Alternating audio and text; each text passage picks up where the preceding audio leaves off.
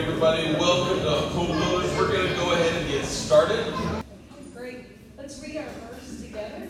It's Colossians 3, 1 and 2. So if you have been raised with Christ, seek the things above, where Christ is, seated at the right hand of God. Set your minds on things above, not on earthly things. Again, this is a series for the family. And I want us to develop faith as individuals and as families. Each of us will go through things in our lives and with our families that we have to trust God for. Mike, you guys are dealing with a daughter, and by faith, you trusting that she's going to be okay. She's away, and that's a great experience. The hardest thing to do, okay, and I have no idea what's going to happen, but in all of our lives, what we want to do at times is we want to protect our kids from having to go through challenging experiences. But the reality is that unless they go through those challenging experiences and learn how to trust God through those challenging experiences, they will never be able to grow, and neither will we. God allows us to go through challenging experiences to learn how to trust in Him. It's not like He's putting those things in our life, but He allows them to. Sometimes He does. Sometimes He doesn't. But He wants us to trust in Him through all of life's circumstances. And you remember story after story in the Bible of the disciples going through it. I read this morning, just listening to the disciples as Jesus says, hey, let's go to the other side. And there were several boats. And He goes in and He falls asleep in the stern. And all of a sudden, the waves come, the storm comes. And literally, they're afraid that it's going to sink the boat. And they wake up Jesus and, don't you care? It's like we want to do that too sometimes, don't we? We want to wake up God and say, don't you care?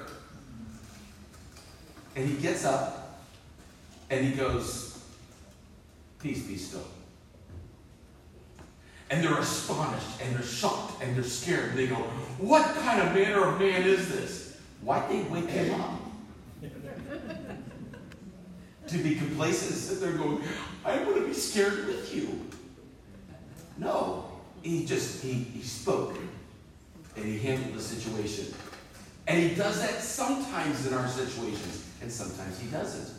Sometimes He allows us to go through those things for years. And we go, why? And then He goes, do you trust me? Do you trust me?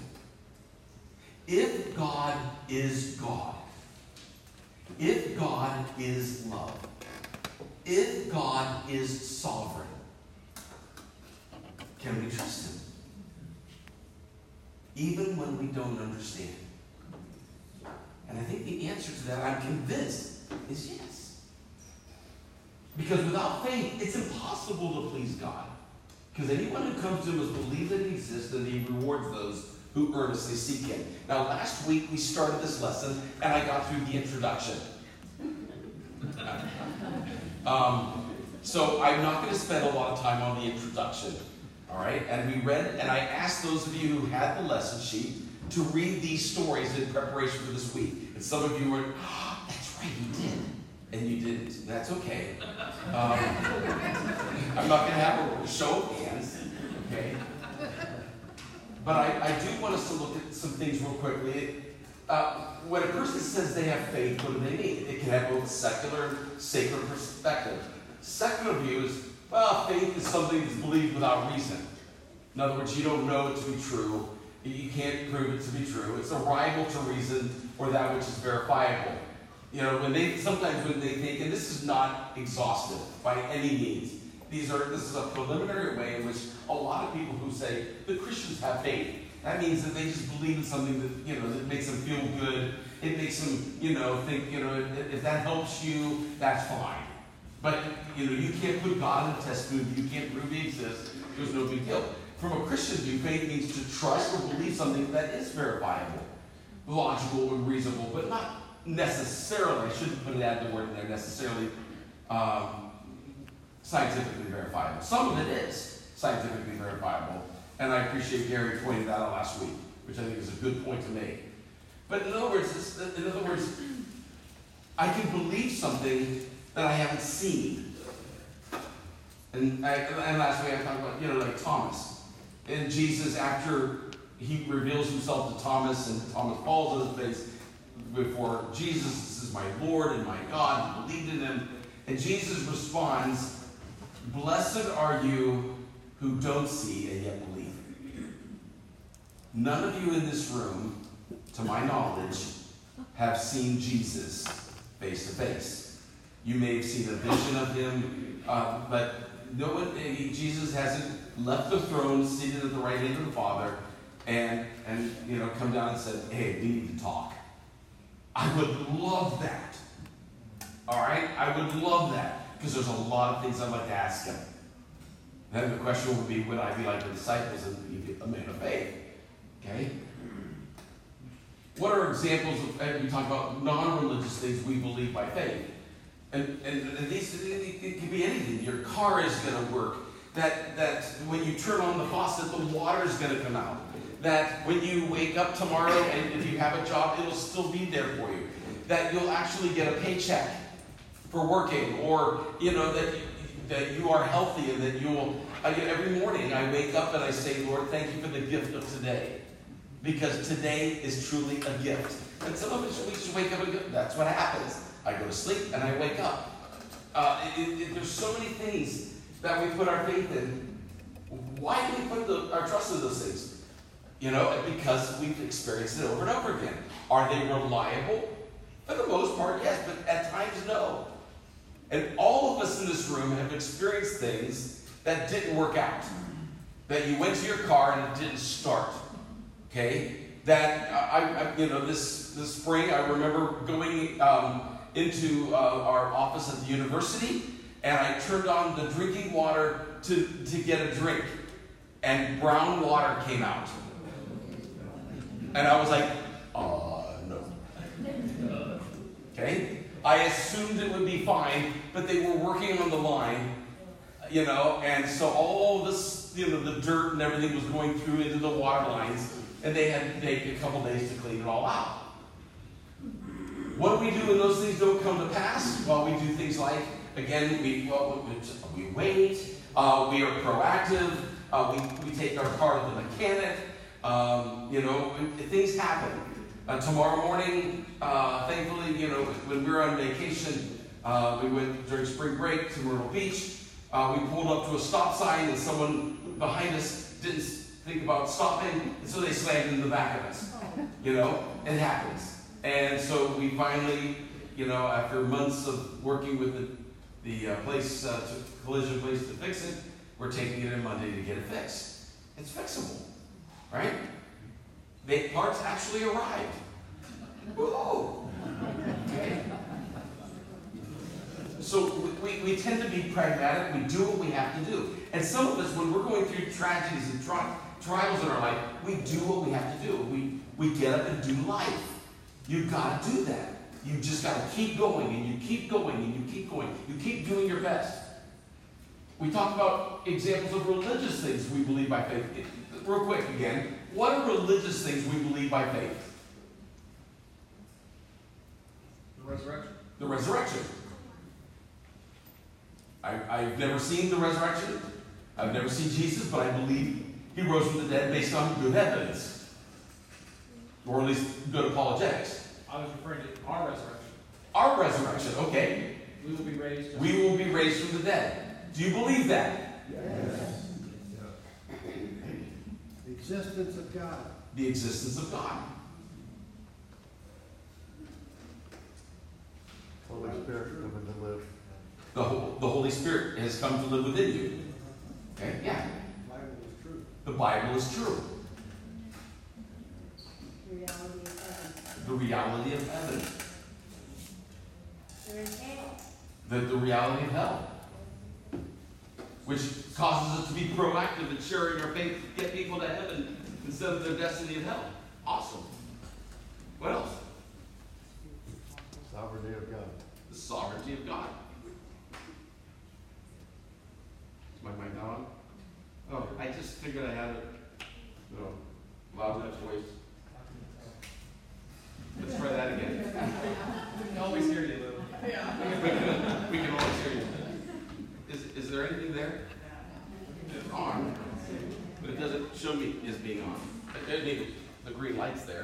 let me change. Where'd the other mic go? Oh, maybe Roger. Roger, did you take the mic? That's right. Floor. Oh, Will. Oh, Will had it. Here, I got one on the floor. Chest. 1, 2, 4, 7, 9, 12. Height. I'm going to go without it. Can you hear me? Yes. Perfect. Okay. There are things, though, that we believe by faith. Okay? There are things that we believe by faith that don't come to pass. At least not in the immediacy. Give me examples of things that we trust by faith that don't come to pass. Batteries? Yeah. Spiritual things. Well, we pray for healing. The rapture. The rapture. We believe that, but it hasn't happened. Healing. We pray for healing, but it hasn't come the way we need or want. Yeah, we pray for healing like Paul did. Whatever his thorn in the flesh was, and God says, my strength is made perfect. Your strength is made perfect in weakness. And so, he says, no, I'm not going to heal you. And sometimes we go through that. We go through that. What else doesn't come to pass? Wealth. We desire to be financially independent. And God says, no, I want you dependent. And we go, no. Yes. What else? Salvation of a loved one. Salvation of a loved one. That we pray for their salvation and they don't come to the Lord. At least, maybe not even in our lifetime. We may not even know about it. My favorite uncle lived in Hialeah, Florida, would come up. And he was, he was a great guy. But never trusted the Lord. And I remember in college writing him a letter, sharing the gospel with him, and never heard a response. And he died shortly after. And it's like, I won't know until I get to heaven if he accepted the Lord or not. I don't know.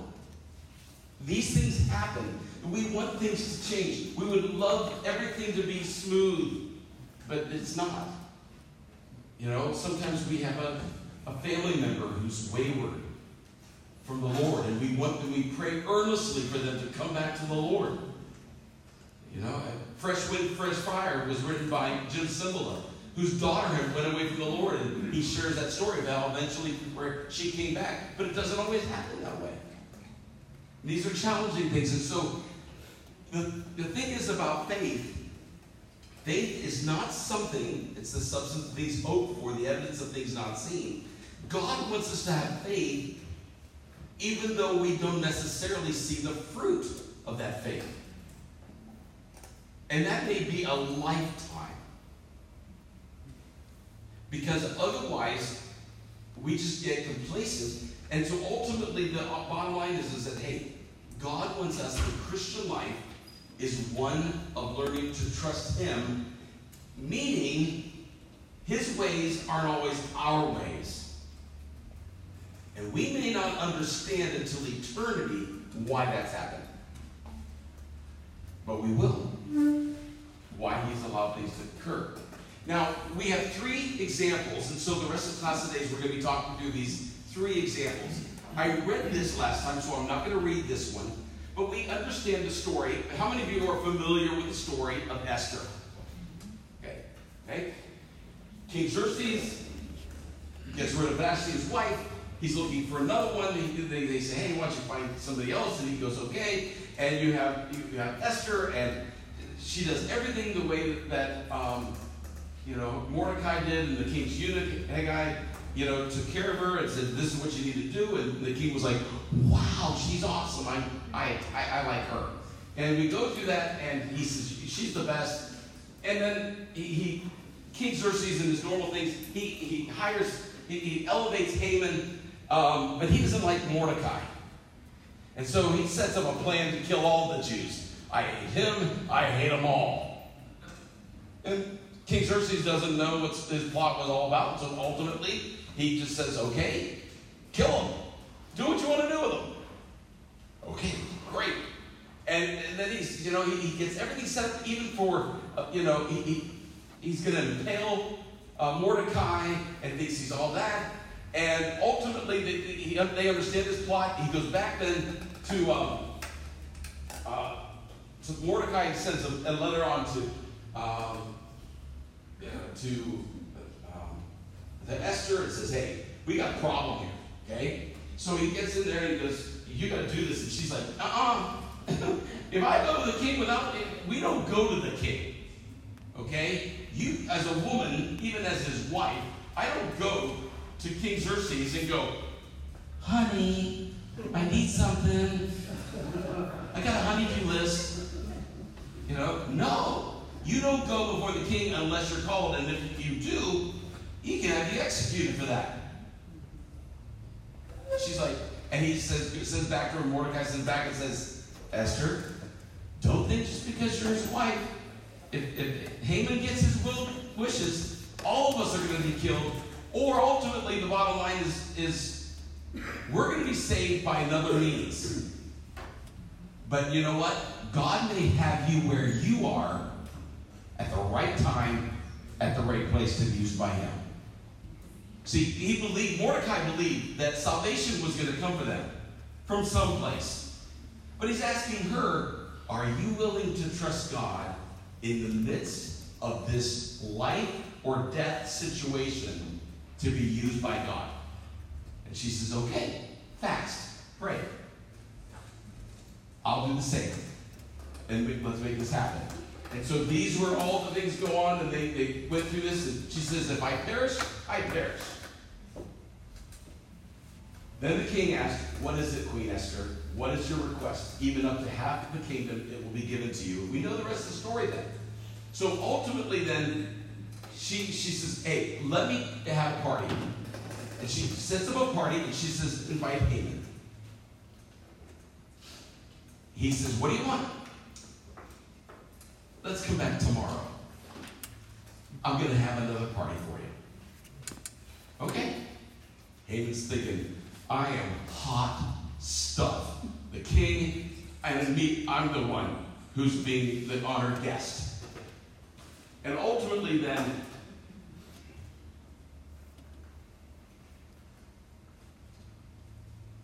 so the king and Haman went to Queen Esther's banquet.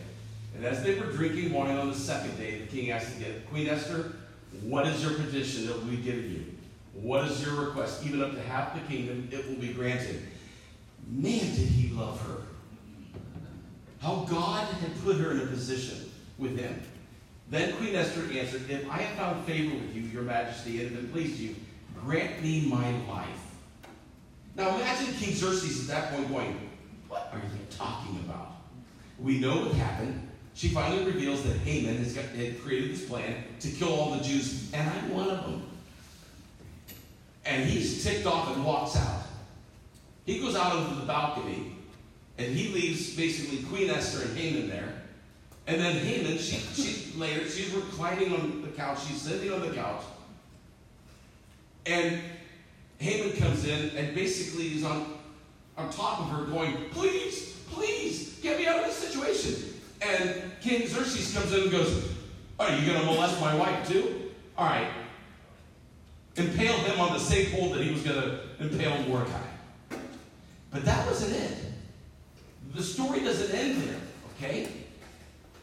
As soon as the word left King's mouth, they covered Haman's face, they impaled him on it, and he's done. But he says, then, okay, Mordecai, what do you guys want? You got to send a letter out now because they're planning on killing all these Jews. And he still had to go out. They still had to send messengers out all over to stop this. And ultimately, it took place. Esther was a woman of faith, even if it meant her death. Okay? What were the different ways Esther exhibited faith? How did she show her faith? She fasted. She believed that Mordecai was giving her good advice. She believed that Mordecai was giving her good advice. She accepted the assignment, even though she didn't really want it. She understood that, okay,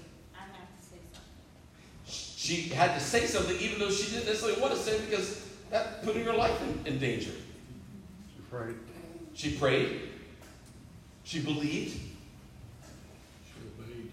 She obeyed. Yeah. She asked others to pray for her. Yeah. She asked others. She says, you know, I can't do this alone. Even not just herself, but she had all of her maidens fast with her for 3 days. And then also Mordecai and all the Jews. Get everybody to fast. What else? Yeah, Will. She had been politically placed. She had that faith that was ordained decision for her. Yeah, she had to believe that God had her at this place politically for such a time as this. Even before this. Yeah, go ahead. She believed that her actions were important regardless of the outcome. Absolutely, that's a great point. She believed that her actions were what? Important. Important.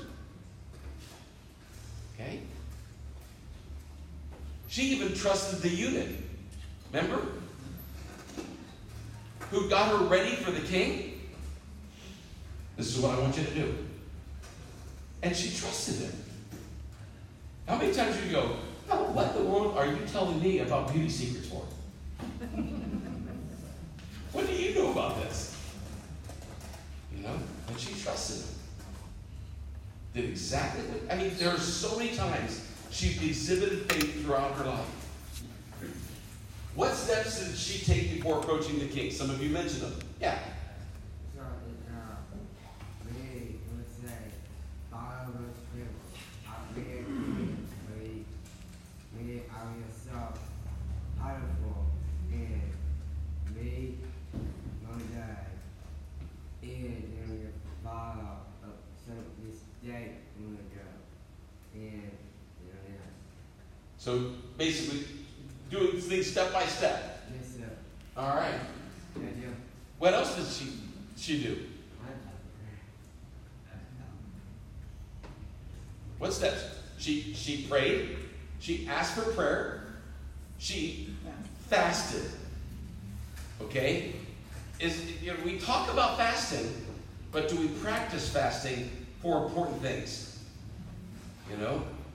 It's a spiritual discipline. When the king honored her request, was the work done? No. No. She's like, whew. I'm saved. Great. But the Jews weren't. The plans had already been set out to kill them. They had to stop them before that occurred. You see, in other words, sometimes when we're excited about God answering a prayer, there's still work to be done. Bob. And I think it's important to know that they could not stop, or they could not reverse what that letter had said because of the way the politics were that day. You couldn't stop it. Once it's been done, you couldn't reverse it. So they took the other step of saying, okay, can't reverse this, but we can send out another letter that says the Jews can go ahead and protect themselves. Yeah. And so basically, the letter basically said, hey, because you can't change. When the king says you can kill them, but now the Jews have a right to defend themselves. And he's given them permission. And what ended up happening? Who were defeated? The enemies of the Jews. The enemies of the Jews. And they were saved. Peter. Now think about this. We know the story as well. With faith, believing. In our own life. A man of fear that turned to faith. Okay? In all of our lives, there are times when our faith isn't faith, it's fear. We're afraid of what can happen. We don't know things. We are fearful of the future, etc. Luke 2, 22, 31 to 34, and several passages thereafter. Simon, Simon, Satan is Jesus speaking to him. Asked to sift you as wheat, but I have prayed for you, Simon, that your faith may not fail. Wow. Can you imagine Jesus praying for you that your faith may not fail? I'm praying for you that your faith may not fail. And Jesus is praying for you today for the same thing. He's praying that your faith does not fail. And when you have turned back, it's interesting, and when you turn back, he's already predicting what Peter's going to do. Strengthen your brothers. But he replied, Lord, I'm ready to go with you to prison and to death. Jesus answered, I tell you, Peter, before the rooster crows today, you will deny me 3 times that you know me. So he said, I'm going to do this. I can go to prison for you. I can go to death for you.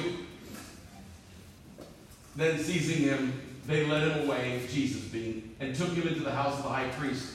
Peter followed at a distance, and when some there had kindled a fire in the middle of the courtyard, and he sat down together, Peter sat down with them. A servant girl saw him seated there in the firelight. She looked closely at him and said, This man was with him. But he denied it. Woman, I don't know him, he said. A little later, someone else saw him and said, You are one of them. Man, I am not, Peter replied. About an hour later, another asserted, Certainly, this fellow was with him, for he is a Galilean. Peter replied, Man, I don't know what you're talking about. Just as he was speaking, the rooster crowed. The Lord turned and looked straight at Peter. Man, have you ever been there? Have you ever willingly sinned when you knew you shouldn't, and you can feel the Lord just looking right at you? Then Peter remembered the word the Lord had spoken to him. Before the rooster crows today, you will disown me 3 times. And he went outside and wept bitterly. Acts 2, 1-4, 14-15. When the day of Pentecost came, they were all together in one place. Suddenly a sound like the blowing of violent wind came from heaven. And you remember the story before this, right? Where Jesus meets him having fish. And 3 times he says, Peter, do you love me more than these? Do you love me? And Peter gets upset. And he's, feed my lambs, feed my sheep. And the violent wind came from heaven and filled the whole house where they were sitting. They saw what seemed to be tongues of fire that separated and came to rest on each of them. All of them were filled with the Holy Spirit and began to speak in other tongues as the Spirit enabled them. Then Peter stood up with the 11, raised his voice, and addressed the crowd. Fellow Jews, and all of you who live in Jerusalem, let me explain this to you. Listen carefully to what I say. These people are not drunk as you suppose. It's only 9 in the morning. Therefore, let all Israel be assured of this, Acts 2, 36-41. God has made this Jesus whom you crucified both Lord and Messiah. When the people heard this, they were cut to the heart and said to Peter and the apostles, Brothers, what shall we do? Peter replied, Repent, be baptized, every one of you, in the name of the Lord Jesus Christ, for the forgiveness of your sins, and you will receive the gift of the Holy Spirit. The promise is for you and for your children, for all who are far off, for all whom the Lord our God will call. With many other words, he warned them and pleaded with them, Save yourselves from this corrupt generation. Those who accepted his message were baptized, and about 3,000 were added to their number that day. Did Peter believe he was willing to go to prison or die for Jesus? Yeah. Why? Why do you think he was willing, in his mind, he believed that he was strong enough to handle persecution? Because in the moment, that's how he felt until he was faced with reality. Yeah, at that time, that's what he believed. He felt that until he was hit with the reality of it. Gary. He knew that Jesus believed in him. He's the rock. Yeah. So he thought that meant that he wouldn't be weak or make any mistakes. So he was probably a little overconfident. Exactly. He probably was a little overconfident. As I think at times we are. When you're at a spiritual high, you feel like you can do anything. You get alone and tempted. And remember that. Was Peter with a group of disciples? What was he? He was alone. Let me tell you, when you isolate yourself, it's easy to fall into that temptation mind. Well, the other thing is, too, is the experience that he had at that point, because in every other instance where the Pharisees or anybody else came at to Jesus, nothing ever happened to Jesus. He always walked through the crowd, or he, disappeared, went somewhere else, so nothing ever really happened. But in this case, when he said that, he's probably like, oh yeah, I'll be with you because, everything, it's awesome and we got this. And then next thing you know, the people come and they take him and put him in chains and lead him away. And he's following at a distance going, wait a minute, Jesus isn't getting out of this. And then people start asking him, so you were the two, right? And then, so the situation had changed as well, right, from what he had seen in the past. Absolutely. He's now feeling this for the first time, the real testing of his faith. But isn't that sometimes how as Christians we assume that everything's going to be great, Jesus has it? Yep. But it doesn't mean he doesn't have it, but it doesn't mean everything's going to be great either. Yeah, Lord, that's right. Yeah, there's no promise here that everything's going to be great. It's just we have to trust him. Yep. But so when the hard times come like that, like you're saying, you think, oh, Jesus has it, but when the prayer doesn't get answered and things don't get changed, it can wear on your faith. That's right. And so many times when we haven't experienced true testing, we're good. But then when we go through it, how do we respond? Can we trust him in that time? How was Peter's faith tested? And did he exhibit faith? Yeah. Well, one of the points is that he's the only one of the disciples that went, John was there too, but he was the only one of the disciples that was hanging out in the courtyard. The rest of them didn't even have the faith to come inside. So in a way, his faith was displayed at the same time that we see that it's totally lacking to deny Christ sometimes. Yeah. But there was some faith there that put him wanting to be where Jesus was and see what was happening.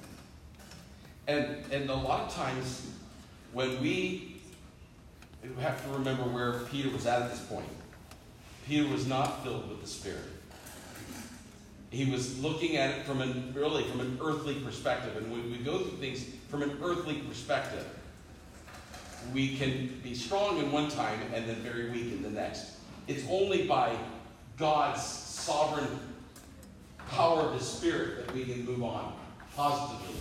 Did Peter become a man of faith right away after his failure? No. What happened after the resurrection? Okay?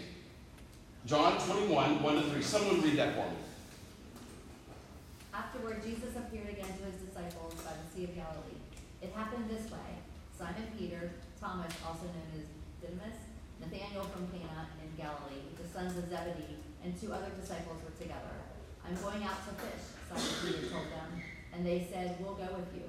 So they went out and got into the boat, but that night they caught nothing. Think about what's going on here now. So Jesus rose from the dead. They've already seen him. But still, we're talking days here. And it's like, what am I going to do? I'm going to go back fishing. All right, we'll join you. They went back to what they were familiar with. They went back to what they knew. His faith wasn't strong right away, even after failure. He felt bad, but ultimately he's like, Lord, what do you want me to do here? Jesus tested him. And that's when the story of John 21, 15-17, we won't read for time's sake. But he says, Lord, Simon, son of John, do you love me more than these? And people have speculated. In my opinion, it's very simple. I think he's talking about the fish. Do you love me more than these? Because that's what Peter wanted to go back and do. Maybe it was the buddies. I don't know. Yeah. It's kind of a funny scenario when you think of all the disciples that were there. Peter was the one that was wet.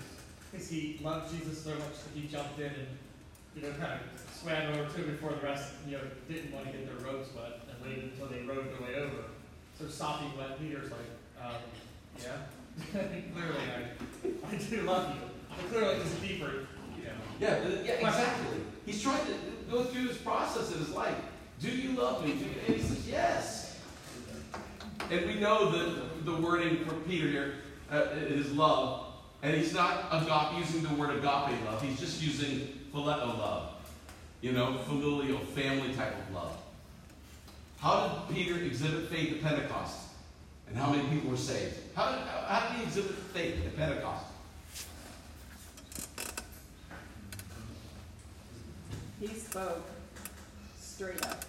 Yeah. He spoke exactly the way it was. This man whom you crucified, is dead, buried, and rose again. Repent and be baptized for the forgiveness of your sins. And 3,000 were saved that day. Imagine the baptism at that church on that day. Stand in line, folks. We get 20, 25 years. Like, wow, that took a while. He went back, I think he went back to Bishop also because that was what was comfortable. Yeah. Many times that's when holds us back together when it's comfortable. So on Pentecost, he really stepped out of that comfort. Yeah, exactly. And there was no looking back after that. Absolutely. He did what he was comfortable with. In the past, Jesus was the one who did all the preaching. Yeah. Jesus was the one who always did the teaching. Now he's exhibiting faith by doing it himself.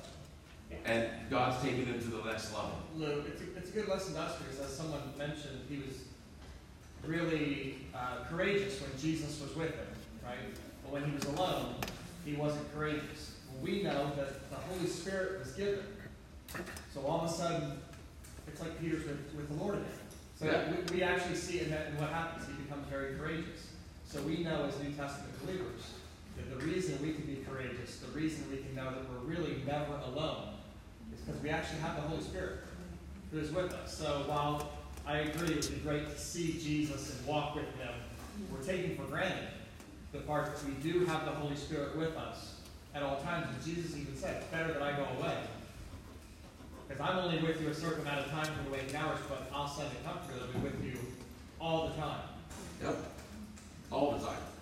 God's with us all the time. Now, you also know this story, and if you read it, you understand it. So I'm not going to take the time to read it all. But here you have Elijah with the prophets of Baal. And the prophets of Baal gather together, and they build 2 altars. And he says, all right, call out the God of fire, because that's who he was. Okay, this is your God of fire. He's the God of fire. Baal. And so he ultimately is like, okay, call out. We're good with that. And then throughout the day, nothing's happening. They continue calling out to their God. Nothing's happening. Nothing happens. And then ultimately, he says, hey, come on. Surely he is God. Perhaps he's in deep thought or busy or traveling. Maybe sleeping, maybe awaking. Must be waking. So they shouted louder and slashed themselves. They start gutting themselves, thinking this sacrifice will make him react to us. And nothing happens. And then also he said, basically, come on here to me. They came, he repaired the altar, which had been torn down, took 12 stones, one for each of the tribes descending from Jacob, to whom the word of the Lord had come, saying, your name shall be Israel. With the stones he built an altar in the name of the Lord, and he dug a trench around each one, and it had to pour water on top. You know the story. Okay? He did it 3 times. He pours water on wood. Now, I don't know about you, but if you put water on wood, it's not going to burn. Right? It's like, oh boy, what's going to happen here? And then at sacrifice, the prophet Elijah stepped forward and prayed, Lord, the God of Abraham, Isaac, and Israel, let it be known today that you are God in Israel, and I am your servant, and have done all these things at your command. Answer me, Lord, answer me, so these people will know that you, Lord, are God, and that you are turning their hearts back again. Then the fire of the Lord fell and burned up the sacrifice, the wood, the stones, the soil, and also licked up the water in the trench. When all the people saw this, they fell prostrate and cried, the Lord, he is God! The Lord, he is God! Oh! Okay? Seize the prophets of Baal, Elijah commanded. Don't let them get away. And they took him down to the Kishon Valley and slaughtered there. But we know what happens next. Ahab the king then tells Jezebel what happened to her prophets. And she's ticked off and says, I'm going to kill Elijah. And Elijah runs for his life. He hides under a broom tree, a bush, and fell asleep. All at once, the angel touched him at the bottom and says, get up and eat. The word of the Lord came to him again. What are you doing here, Elijah? He went, I have been very zealous for the Lord God Almighty. The Israelites have rejected your covenant, torn down your altars, put your prophets to death with the sword. I am the only one left, and now they're trying to kill me too. Oh, man.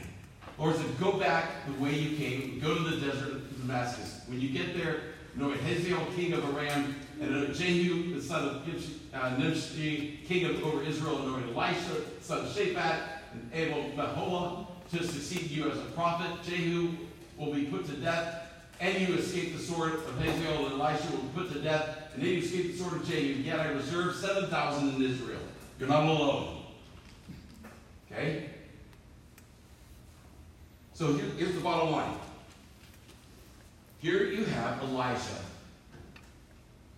believing in God. Before this, we know he actually, I'll get to here for a second. How did Elijah exhibit faith on Mount Carmel? Real quick, for time's sake. He set up a showdown. He set up a showdown between the prophets of Baal and God. Okay? How did he have faith before and after this event? Before this event, what did he ask God to do? Stop the what? Withhold rain for 3.5 years. Stop the rain and hold off the rain for 3.5 years. And he prayed and God blessed him. Okay? Then he goes and he does this miraculous event before the people. And I've been on that mountain. It's an incredible place to see. Also then, right over, this is at, in the valley below it, is where the Battle of Armageddon is going to take place. It's unreal to look at that valley and to see what the scriptures say regarding it.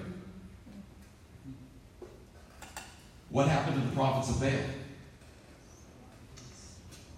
Just like God's enemies at Armageddon.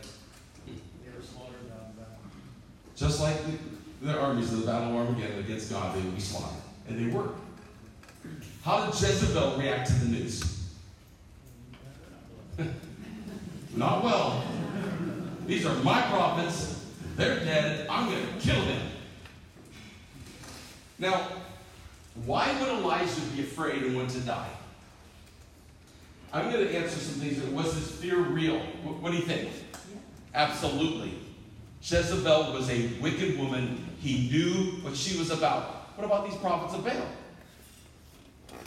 He didn't fear them because he believed in God. How did the Lord respond to him and encourage him? I'm going to give this to you in a nutshell. So we can leave and you can get to wherever you need to go. But here's the point. This is my belief. Elijah had just spent the entire day. He's exhausted. The prophets of Baal are dead. He's weakened. He's hungry. And he feels alone. And finds out someone wants to kill him. He's afraid, but he's weak. And let me just say this. When you don't take care of your body, when you're not getting rest, when you're not eating right, you will tend to make sinful choices. It's easier when you're tired and exhausted and worn out. Satan can come on the attack. Some of you moms, you understand that. Your patience gets frazzled. And you do things that you would never normally do when you go through those circumstances. It's because you're tired and you're exhausted. We do this in our men in our jobs, in life, and we get weak, and that's what happened. And what did God respond to him? If you look at that entire story, he's hiding. And basically God says, get up and eat. He does it twice, actually. Wake up and eat again. You're not alone, Elijah. Be strengthened. Be strengthened in the Lord. You can trust in him. And God uses that type of circumstances, even in our own lives. We have to be careful. When you get weak and you get tempted, you're not alone. Brothers and sisters, when you get to the place where you're wanting to fear, don't run from God. Run to Him and to people of faith. Get together with friends. Call them. Hang out with them. Pray together. Encourage one another. Support one another. Help one another. That's what the body of Christ is for. So that even though we legitimately may be afraid, we can trust in Him together. Father, in the name of the Lord Jesus, may we and our families learn to trust you by faith, to apply the truths of your word and the stories of our past that you've given to us in your word to teach us to trust you. And when we're tired, we feel all alone, help us not to isolate ourselves more, but to run to you and to brothers and sisters in Christ who will lift us up and build us up. In Jesus' name, amen. I love you all. Have a great week.